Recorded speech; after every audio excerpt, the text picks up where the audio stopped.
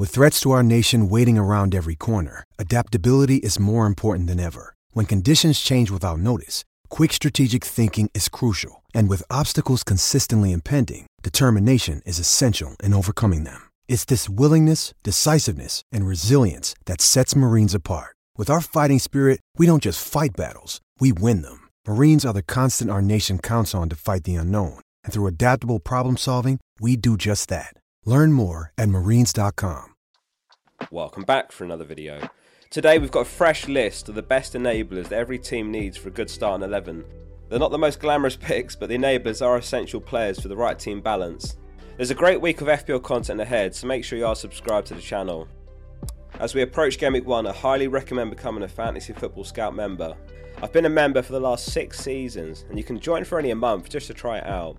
There's some essential tools there, like the player comparison, where you can pick any 2 or 3 players and break down their data. Or there's the data tables, which lays it all out in sortable columns and you can customize it. There's so many other useful tools as well. It's only a few quid and it supports the channel. Click the link below to try it out. Starting off with a couple of 4 mil goalkeepers, along with the latest update on both. So Arsenal submitted a bid for Raya from Brentford, and as a consequence Turner looks like he might be surplus to requirements at Arsenal, and Nottingham Forest have submitted a bid of their own to sign Turner. He's still an Arsenal player in FPL, and if the deal isn't closed before Game Week 1, then avoid Turner, as it'd be a waste of an Arsenal spot. An update on Areola, who is the other hope for a 4 mil goalkeeper. He missed West Ham's first few friendlies because he was on international duty with France. He's since started the last 2. Fabianski's played 251 minutes as a result, Areola 135. Unfortunately, in West Ham's final pre-season game, it was Fabianski who started over Areola. We've got some great 4 mil defenders available to us, including a couple of new ones, so what's the latest on the best of the bunch? Luton's new signing Kabore looks like a better pick than Bell, who was the old favourite. He's just signed for them and he's playing in right wing back, while Bell's likely to play in centre back. Another new name that's emerged is Al-Dakhil from Burnley. In pre-season he's played in right wing back or as an inverted right back, and he surprised many with his attacking threat and quality on the ball. Many are backing him to have a breakout season. He's a slight rotation risk. The safer, lower ceiling pick is Bayer, who should be first choice centre back from Burnley. Interestingly, in Burnley's last pre-season friendly, in the 27th minute, a corner found Al-Dakhil, who headed it back post and Bayer buried it, an attacking return each.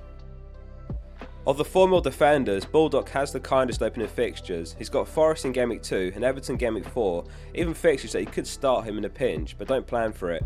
Bogle is his competition for right wing back, but he's currently injured and he hasn't played a single minute in pre-season. If I were to rank the 4 mil defenders from best to worst, I'd go Bulldog, Bayer, Kabore, Al-Dakhil and then Bell. I've not even mentioned Gusto yet, who will be the clear best choice if James picks up an injury at some point for Chelsea. Many of you are running with a midfield 4 formation, and some of you might end up there still come Game Week 1, so who's the best 4.5 mids for the bench? I've picked out 2 here. Nakamba's signed for Luton on a permanent deal recently, and he should be a 90 minute a game man, however very low attacking threat. At best you'll probably get 3 points from him. Ahmada from Crystal Palace is a goal and 2 assists in pre-season, and also 4.5 mil. However, unlike Nakamba, he's not nailed, though perhaps could cement a spot if he carries his form into the season. Another recent development is that Palace look like they'll be signing Hall from Chelsea on loan. He's actually classified as a defender in FPL, 4.5 mil. He can play in left back as competition for Mitchell, but just as easily play in midfield out of position. He's a highly rated wonder kid, certainly one to keep an eye on. So which 4.5 mil defenders? There's loads to choose from, but we've just singled a few out here. The first is Brentford's Henry. In honesty, there's basically nothing between him and Pinnock. However, Henry is a wing back, Pinnock a centre back. If you can bench Henry in Game Week 1, he's got a great run of games from Game Week 2 onwards. Many of you have got an Arsenal defender or Estepinian or even both, so with Henry you do have the option to bench one of them in Game Week 4 when Arsenal face Man United and Brighton have got Newcastle. That week Brentford are home to Bournemouth. Tarkowski deserves a mention. Everton have been barely conceding in pre-season. They did recently draw 2-2 with Monza, but before that they went 3 games on the bounce without the ball finding the back of their net. He's playable in Game Week 1, Game Week 3 and Game Week 4, home fixtures to Fulham, Wolves and then away to Sheffield United. Lastly, Colwill, who is projected to score the most points of all the 4.5 mil defenders. Again, same boat as Henry. If you can bench him in Game Week 1, thereafter the fixtures are unbelievable. We could see a centre-back pairing of Colwill left centre-back and Thiago Silva or Disasi in right centre-back lots this season. So what's the situation with the $4.5 million forwards heading into the final week? Forrest Huijo was once considered Son's sidekick in the South Korean national team. The 30-year-old scored 29 in 94 games at Bordeaux in Ligue 1. He's been getting starts in pre-season even, and he scored last month. I am also expecting Johnson to leave this summer, which is one less spot for competition. Realistically, there's still lots of depth at Forest though, so the stars might need to align for him to be any more than a cameo player at best. Shout out to FPL Sonaldo, who did a good write-up on him. Mubama probably the better pick, clearly in Moyes' plans given his pre-season involvement, and he's got 3 goals as well. Scamacca has just moved to Atalanta, which is one less player in the pecking order, though they could sign a replacement. He looks the best of the bunch, and he started in West Ham's final pre-season game. A couple of $5.5 million forwards to finish on. These are both a little bit riskier, but very high ceiling picks. With Jesus out for the first few game weeks, there is potential for $5.5 million Nketiah to lead the line. He got a good run of games last season when he was out injured.